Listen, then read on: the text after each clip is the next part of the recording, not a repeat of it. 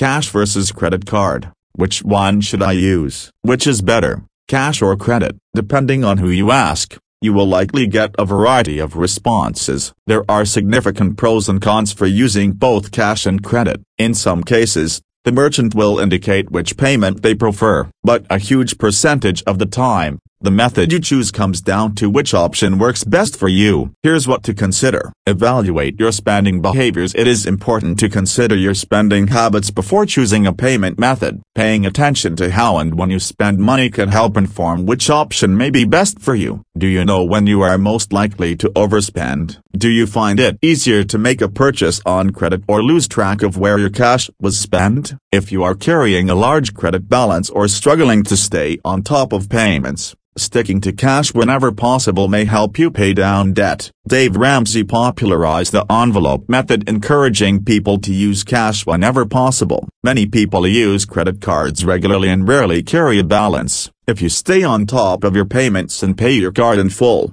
a credit card is probably a great option for you. The benefits of credit: fraud protection, purchase protection, insurance, anti-fraud detection, grace period, build credit rewards, cashback and bonuses, versatility, cost savings, debt reduction.